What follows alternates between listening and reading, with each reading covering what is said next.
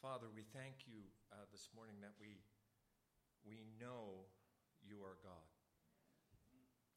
And in a time and in a space in the world where so many things try to tell us otherwise, we just stop down for a few moments and we kind of put our stake in the ground and we kind of say that you are God, and to be still and to know that.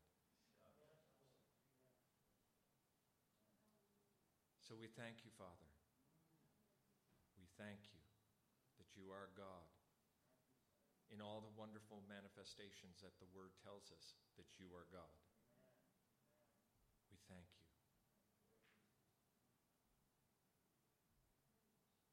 Hallelujah, Lord. And Lord, we just stop for a moment to hear, to listen. You may want to speak through the body in a word, picture, scripture, prophetic word. We just take a few moments to just stop and wait.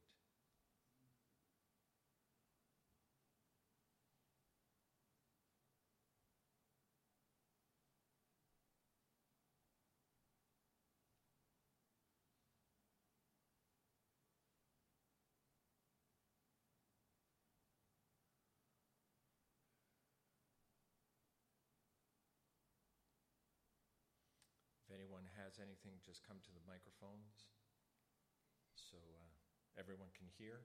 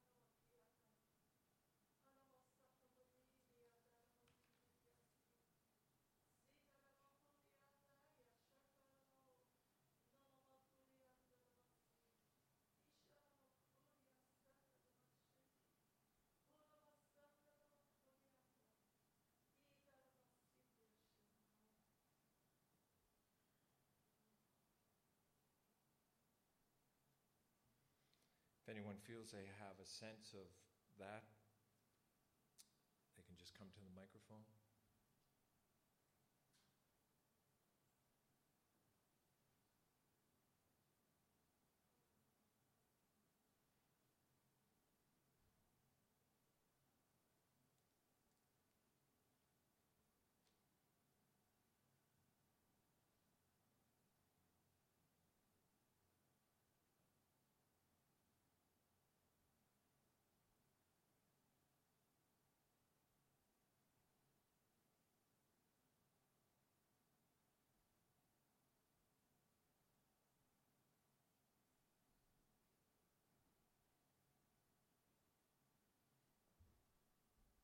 Do not be cast down. Lift up your eyes. I am the Lord your God. I am here to meet you where you are. I am your source. I come with healing in my wings. I come with peace. I come with strength. I come that you might have life, that you might have life more abundant. I am the Lord your God. I am here for you. Reach out to me and allow me to meet you where you are.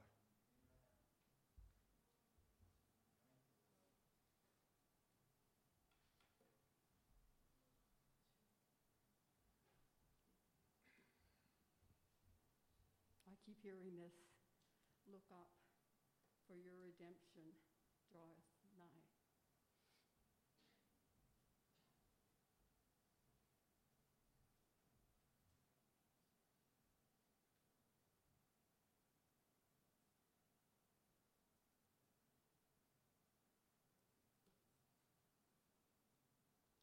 Anyone else? Picture, thought?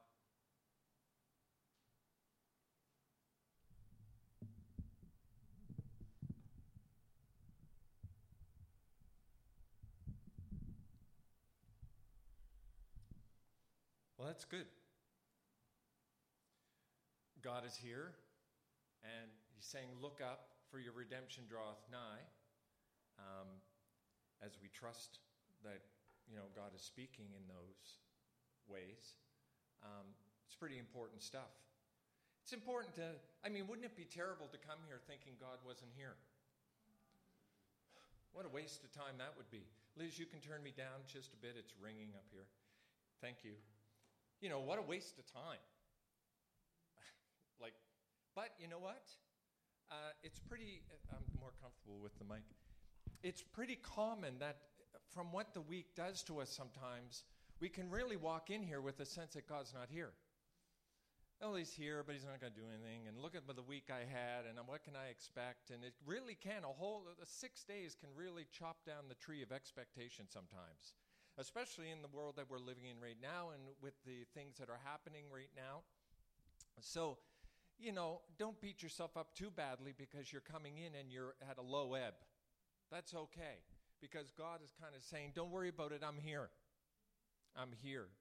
And that word redemption is interesting because it means a deliverance from evil, or a deliverance from an evil situation, or a hard or a dark situation. And that really is kind of the theme of what the talk is about today too, which I think is really great when you have those little coincidences that show up.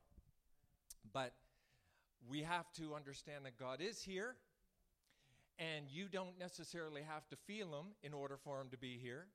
You don't have to be floating off your chair in some kind of ecstatic state to know that he's here. You don't have to have done some great, phenomenal act this week for him to know that he is here and with you. He's saying, I'm here and I'm with you, regardless. Jesus made that possible because everything that you might think would stop God from being with you, Jesus paid for on the cross. So there is absolutely nothing that we can say, nothing we can think, nothing that we can feel that can tell us that God is not with us. Because he said, I'm going to be with you until the end of the age. So that's a done deal. And they say, well, there's disobedience and there's all that kind of stuff. Well, it's a funny thing about that because Scripture says that even if I make my bed in hell, you will be there. If I make it to the farthest reaches of the sea, you will be there. He's saying, wherever you are, guess what? There I am too. And what is his intention? Why is he with us? To redeem us. He is to redeem us from our broken human state. One day we will be totally redeemed. And we won't have to deal with all of this stuff anymore. But for now, we're in a broken body and in a broken world. And things happen. Stuff happens.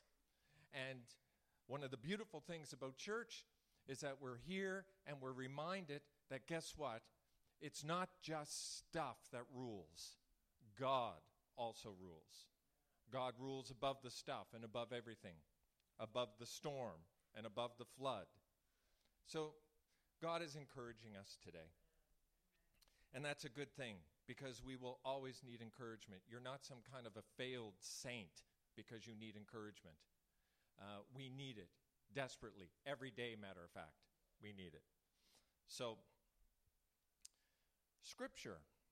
We're going to talk about something really neat today. In quietness and in trust, this is a piece of Scripture from Isaiah 30:15, which has been just such an important piece of Scripture for me over the last year. And I just want to take a look at it. Father, we just pray right now and ask that you would come through your word. Your word is the final word. Your word is rock bottom. Your word is the anchor. Your word is truth. It is our truth. It is our protection. It is our strength. So, Father, when feelings fail us, when people fail us, when everything else fails us, and we don't know what's going on, your word is never changing. So, Father, these scriptures that were written 3,000 years ago are as relevant today as they were when they were written. And you wrote them 3,000 years ago knowing we'd be here talking about them today. So come, Holy Spirit, and bring the living word alive and let it be rhema to us this morning. Isaiah 30 and 15 says, this is what the sovereign Lord says. Well, there's a statement right there. Here's what the sovereign Lord says. It's not what the prophet says. It's what the sovereign Lord says. The Holy One of Israel says, in repentance and rest is your salvation. In quietness and trust is your strength, but you would have none of it. The backstory on this needs a backstory. Judah had already seen that Israel, the northern kingdom, had been beaten up pretty bad by Assyria. And they had heard through the grapevine that Assyria was going to come and do the same thing to Judah. So they panicked. And they sent some ambassadors down to Egypt to get some help from Egypt. And this is what the prophet said about that decision. Isaiah 30, 16 to 17. You said, no, we will get our help from Egypt. Because previously, the Lord is telling them, rest in me, in repentance and rest is your salvation, in quietness, trust is your strength. So this is what God is saying to them. But they're saying, no, we will get our help from Egypt. They will give us swift horses for riding into battle. I love the way God has a way with words, and it's so poetic and almost ironic and sometimes even humorous. But the only swiftness you're going to see is the swiftness of your enemies chasing you. One of them will chase 1,000 of you, 5 of them will make all of you flee. You will be left like a lonely flagpole on a hill or a tattered banner on a distant mountain. That's pretty strong words. And they still persist in that. But this beautiful invitation that God gives them at the beginning, they just don't hear. God is always inviting us. He's always calling us. And he's saying, listen, I'll deliver you. You won't have to do a thing. He actually goes on and says, you won't have to fight. You won't have to do anything. A sword will not bring your victory. I will bring the victory. And it made me think, and that stuff preaches really well, but it's lived really hard, trusting God that way. But I said, Lord, is there a modern example of this? You know, this is 3,000 years ago, and it can all be so theoretical. I said, what's a modern example of this? And something came to my mind. The miracle of Dunkirk. How many know about the Dunkirk miracle? A few people know about it. This is really interesting. Second World War, May 10th, 1940, Hitler had launched what was called the Blitzkrieg. And a very effective military move. And he went into the Netherlands, through Belgium, through parts of France. And he went in a way that they weren't expecting, so they didn't have any protection. And very quickly, they just pushed right in and took the British troops and the Allied troops by surprise. I don't know, there isn't a map there. But when you look at where that is, Belgium and the Netherlands and France, and they're pushing westward, the Germans are pushing westward, well, what are they going to bump up against? The Channel, the English Channel. And that's what happened. Roughly 400,000 British and Allied troops were trapped at Dunkirk, which is a port city in northern France. Churchill became Prime Minister of England just a few days before this happened, and they put into action this plan, and it was first a one-day plan, and they were going to try to get those troops off the beach at Dunkirk. But Churchill said himself, he said, the most we're going to be able to get off that beach is 20 to 30,000 men. There's almost 400,000 men on this beach. So, very wisely, King George, who was the king at the time, said what we need to do is have a national day of prayer. And he got on the airwaves and to the whole British Empire, which was a lot bigger than it is now, and to the whole British Empire, he called for a day of prayer on May 26th. And Liz, if you go to the first slides here, these are the troops that were on the beach. They were stuck on the beach. This is only part of them. And as you can see, they're like sitting ducks there on that beach. But it's interesting to read about it. You can see it better here. There's a lot of men, and you see the ships out because the beach was so shallow, those big boats couldn't come in. They weren't able to come in. So these guys were just kind of stuck there. And so the king calls for this day of prayer, and there's a picture here. This is going into Westminster Abbey on that day. The whole nation went to prayer. The whole empire went to prayer. And then something very interesting happened. The miracles and the first 3 miracles of Dunkirk. As you saw, the soldiers were stuck on that beach. And Hitler was only 10 miles away. And he did something that they still don't understand today. He stopped the tanks. For 3 days, he stopped the tanks and stopped the forward motion of his army.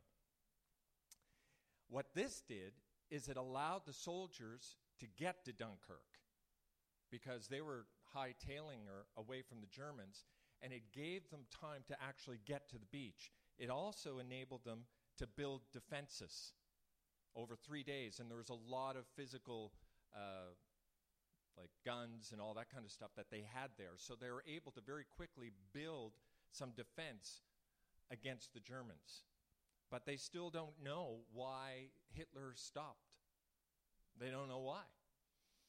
So, but what it did do, one of the theories is that the German Air Force said to Hitler, listen, we can take care of the beach. You use the tanks somewhere else. The second miracle of Dunkirk happens. A storm broke over Flanders during that period, grounding the German Air Force. And that enabled them to stay on the beach. Now, there were still some that got through. There was a lot of people who died, and there were still casualties to what happened. But because those ships were way out, they needed smaller ships to come and get the soldiers off the beach and would take them out to these bigger boats. And this is the third miracle. For 3 days, the channel was, as they said, surprisingly, almost miraculously calm. So all those little boats, and here's a picture of those little boats. These boats came from England. There was somewhere around 800 to 1,000 boats in total. And they just went over and they started going and getting the soldiers off the beach. And a lot of them the planes were still getting through, the German planes, some of them. But nothing compared to what would have been if the weather had not been the way it was. And the British Air Force was coming over and fighting also. So it allowed them to get into the boats and then get onto the bigger boats and head back. And what's so amazing about this is that what Churchill thought would be 20 to 30,000 people saved, 340,000 soldiers got off that beach. That's a miracle. That is a miracle. And all these little boats came from, like, they were just people's own personal boats. And they just came over, sailboats, whatever they had, leisure boats. And it's an incredible miracle. And what's even more miraculous about this is that these soldiers that were on that beach were Britain's most experienced and well-trained soldiers. If they would have been annihilated, like, there might have been able to get more Allied troops and stuff, but the experience and the just the experience and the know-how of these men would have been lost. But what it did is when they got back to England, it just absolutely exploded the morale of the British people and of the Allied forces. I mean, when you look at this is miraculous. And these soldiers would later go back to Europe and be the forces that actually defeat Hitler 4 years later. Sometimes you lose a battle, but you still win the war. Sometimes there's a reason. Like Churchill said, no war is won by retreat. This one was certainly part of it. That this retreat was strategic. This time of being stuck on that beach and wondering what's going on. And what was very interesting is they were talking, I did so much research on this over this week, reading different accounts of it. And many accounts of the soldiers, how calm they were and how quiet everything was. And there's planes like coming along, but how calm. But it strikes me again that you may be in the middle of being on a beach spiritually. You may feel wide open to the enemy. You may feel like we ain't never going to get off this place. But the actual truth is that may be part of the victory. So don't give up, because God is a God of the flood, God of the battle. And this may have looked like a great failure, but in actuality, in whatever design it was, it saw fit to happen, and that they were able to go back, and they were stronger, they were encouraged. Nothing like God doing a miracle to make you feel like you can take over the world. And sometimes we need that. We need some miracles. We really do. You probably all can think of some ways that God has miraculously stepped in and done something when you never thought he ever would. It's interesting. The news media at the time said to the Archbishop of Canterbury, said, this might have been a coincidence. Like the weather, Hitler stopping his troops, the channel being calm, might have been a coincidence. And I love what the Archbishop said. He said, when I pray, coincidences happen. And when I don't, they don't. Beautiful, right? Call it coincidence. Call it whatever you want. Still God working in the favor of his plan and his purpose. And it's hard to make sense of it, isn't it? Because while this miracle is happening, there's still terrible things happening in the rest of Europe, to the Jews and to the places that Germany had already gone through. It's hard to understand, and it's a fool's errand to try to explain it, because we just don't understand. But we should be thankful for the miracles that do happen, and that sometimes, I don't know why the world hasn't come to a point of asking for prayer for COVID, but I guess they're trusting in the vaccine, which is great. I'm glad we've got science, and I'm glad. But I tell you, there's a point coming where we're going to have to ask God to intervene. Isaiah 30:18 to 27, and that's exactly what God wants to do. As we go on here, we hear God say to these people that have chosen to try to get Egypt to help them instead of God. And actually, if you read all of chapter 30, at one point, they're actually saying, we don't want to hear any more of these prophets. We don't want to hear them telling us what we should be doing. We know what we should be doing. We should be going to Egypt. We're going to rely on military, and we're not going to rely on God. Because probably they were thinking what everybody else might think in a situation, and you've thought it, and I've thought it, is God has abandoned us. If you've not had a time where you have not thought that God has abandoned you, boy, you've got some sweet Christianity going on. You've got some sweet boulevard of green lights going on in your life. Because if you haven't had that experience, you haven't been in real spiritual warfare.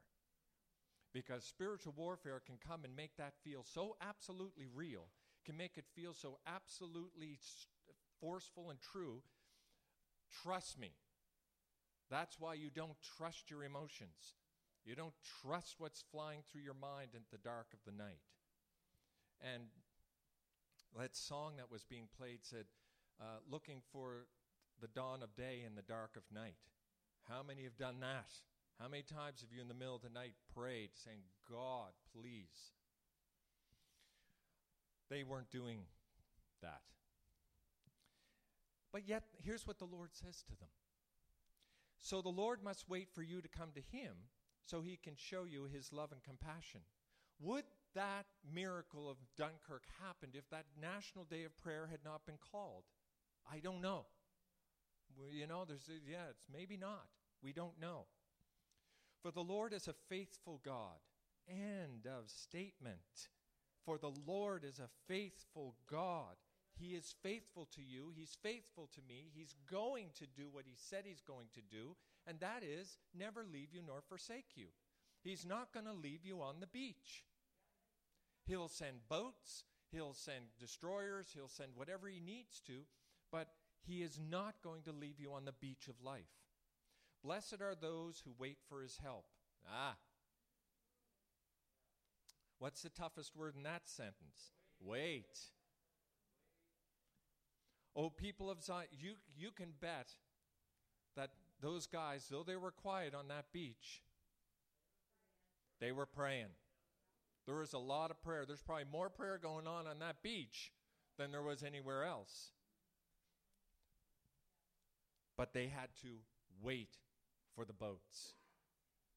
And at the time, they saw the predicament. Remember, they didn't know what was going on. They don't have the communications that we have today. They saw the boats out there, not able to get in. They knew the beach was too shallow. So they're sitting there. Does anyone have an answer to this? Like, they're just sitting there waiting. They didn't know what was going on, what was happening in England, that all of these 800 to 1,000 boats were being organized and were on their way to get them on the beach. The boats are coming. The boats are coming. I'm believing for my boat, I'll tell you that. O people of Zion who live in Jerusalem, you will weep no more. He will be gracious if you ask for help. There's one of those if promises. If you ask for help. He will surely respond to the sounds of your cries. Though the Lord gave you adversity for food and suffering for drink. Now, I'd like to take that sentence right out of there because it tells us that the Lord gave them adversity for food and suffering for drink. Now, we got to understand some things. We create a very Pollyanna idea of God sometimes. We create him purely as this benevolent Santa Claus that just is waiting for our beck and call.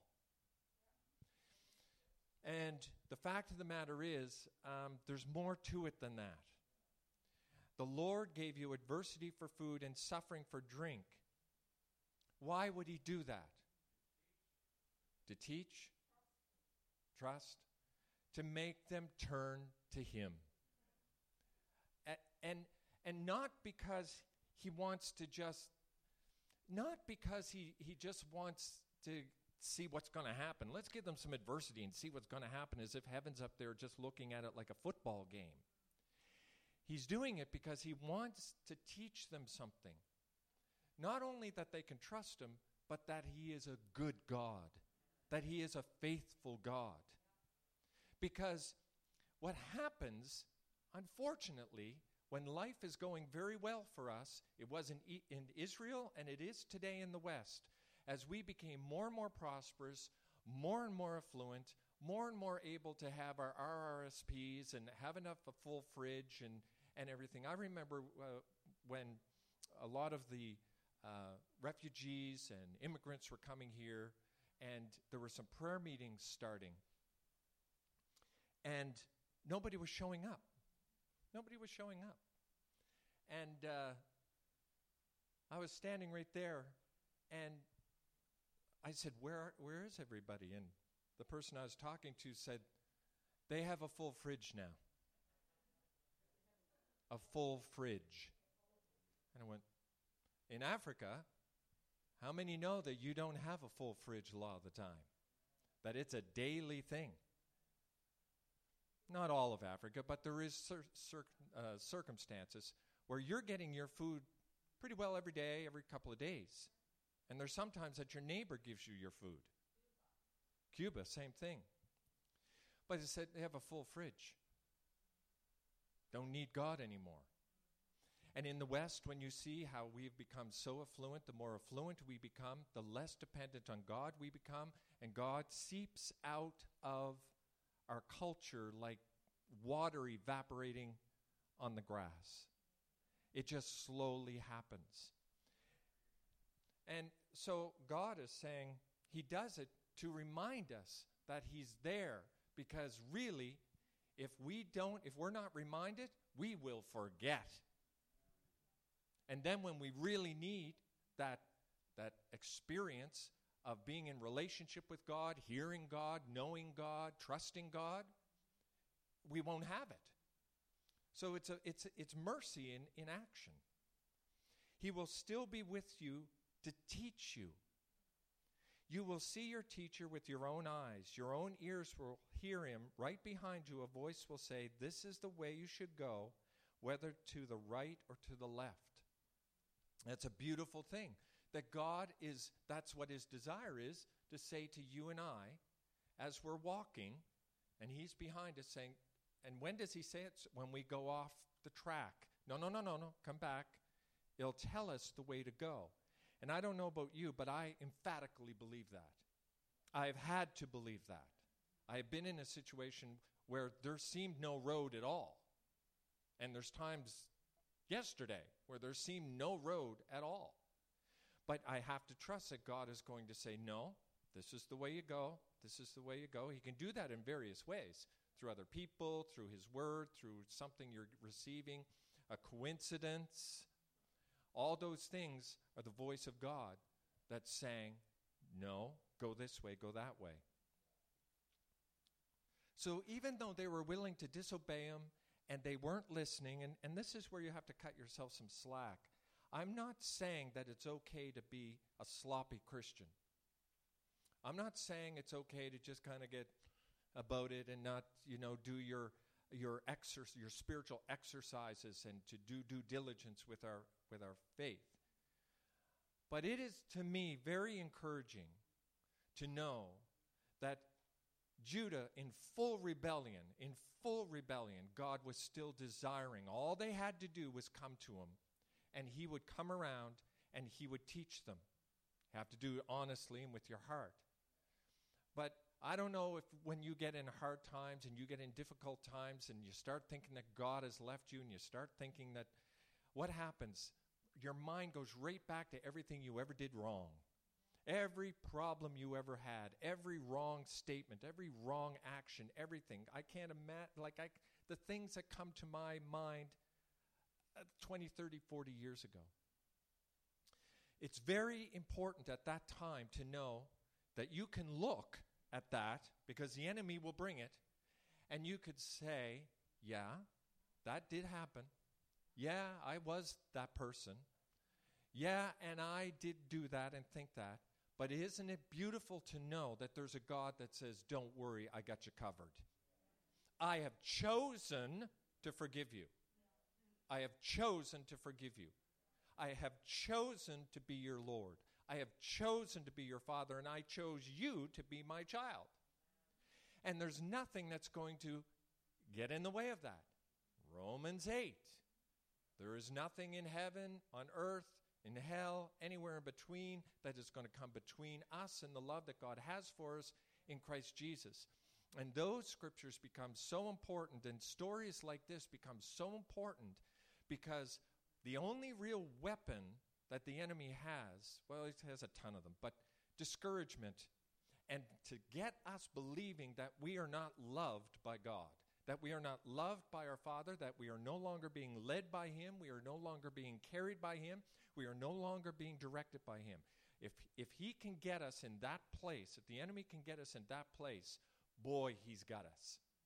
And it's so important at times like that we remember stuff like this, that all it is a turn around and say, God, I'm coming back. Isaiah 30:15. This is what the sovereign Lord, the Holy One of Israel, says. In repentance and rest is your salvation. In quietness and trust is your strength. Repentance, turning away from an attitude, turning away from a belief, turning away from an action. That's all repentance is. It's not some big blood-curdling, tear-filled, it can be tear-filled, but it doesn't necessarily have to be. I think the best kind of repentance is a very sensible, concerted decision to say, I'm not going that way, I am going this way. You can do it with tears, you can do it with anger, you can do it with whatever you need, but as long as you do it. And I don't think there's ever a time where we're going to stop needing to repent. I think repentance is a way of life, and we shouldn't feel bad about it. We're in a broken, fallen down body that has the power of Jesus Christ in it through the Holy Spirit, which is fighting against all that brokenness. And daily it will help us, remind us, give us little clues, little this, little that, to help us to crucify that dead man again every day. Paul said he did it every day. To rest, that word, I spent so much time trying to, it's so crazy. I spent so much time trying to understand what rest means. Well, what does rest mean? Well, let's go back to the Hebrew and let's see where it's used it 20 times. You know what it means? Rest. That's what it means. Inactivity. And that's a very hard thing to do when you're being put under pressure.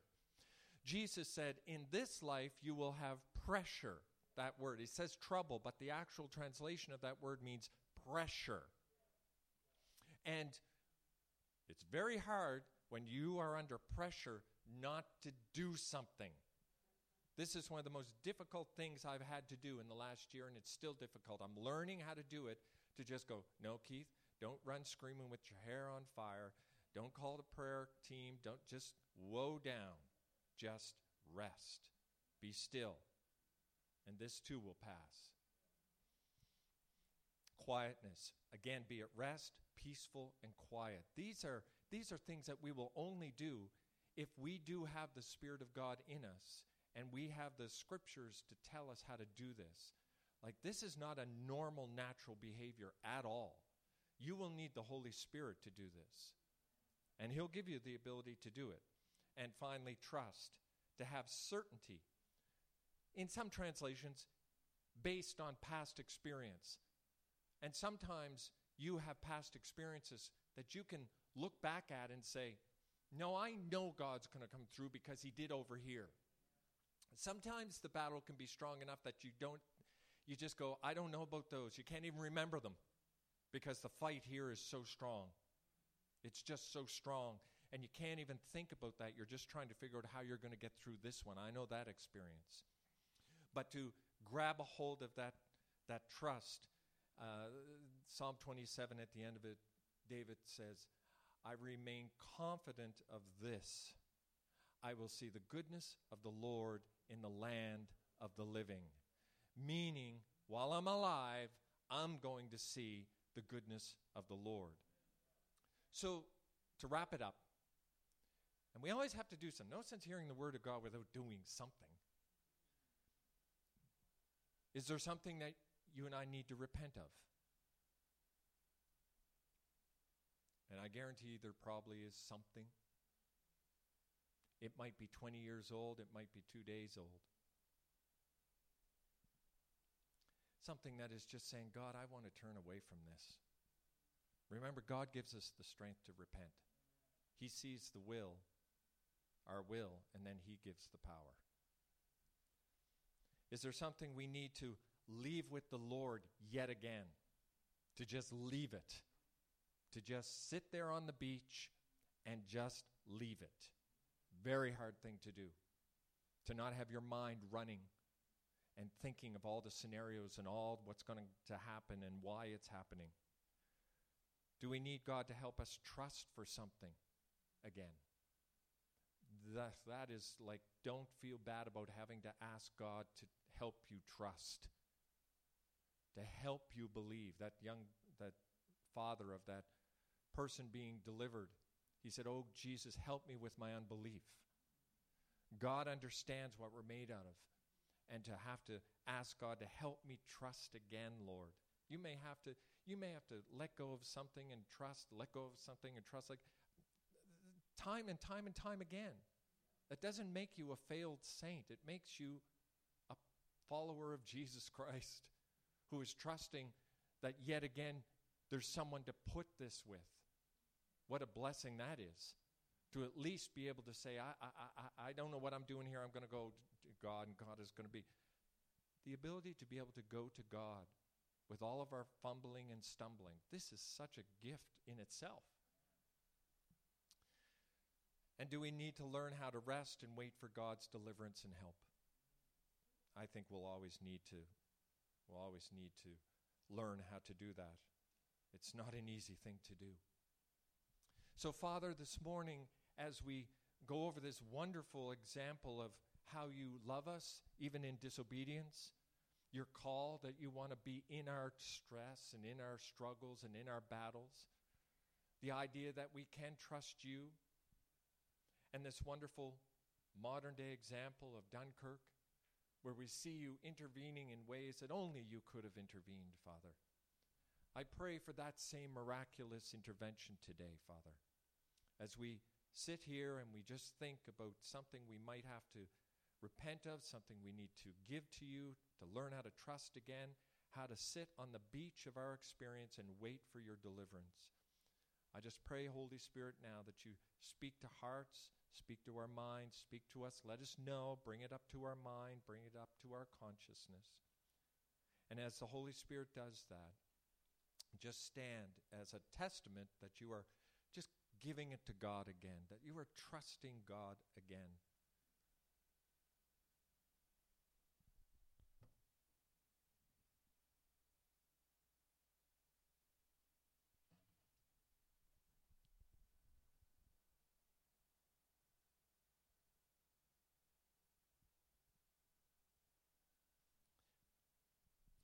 Father, I pray this morning around the issue of shame. Anyone with an issue of shame. Father, we just remember that Jesus took on our shame on the cross. Everything we're ashamed of, Jesus just took and put on himself and bore that so that we would not have to bear that. I pray for someone this morning who needs to forgive themselves, who needs to forgive themselves.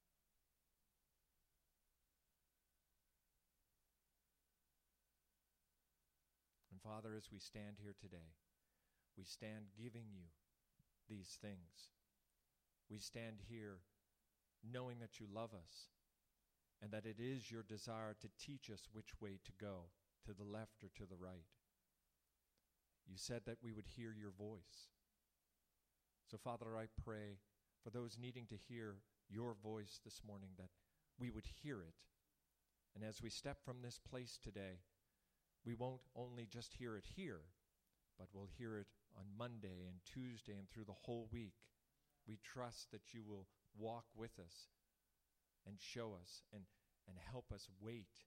We're waiting for your deliverance. We're waiting for your help. We're waiting for your healing. We're waiting for your deliverance. We're waiting for your truth.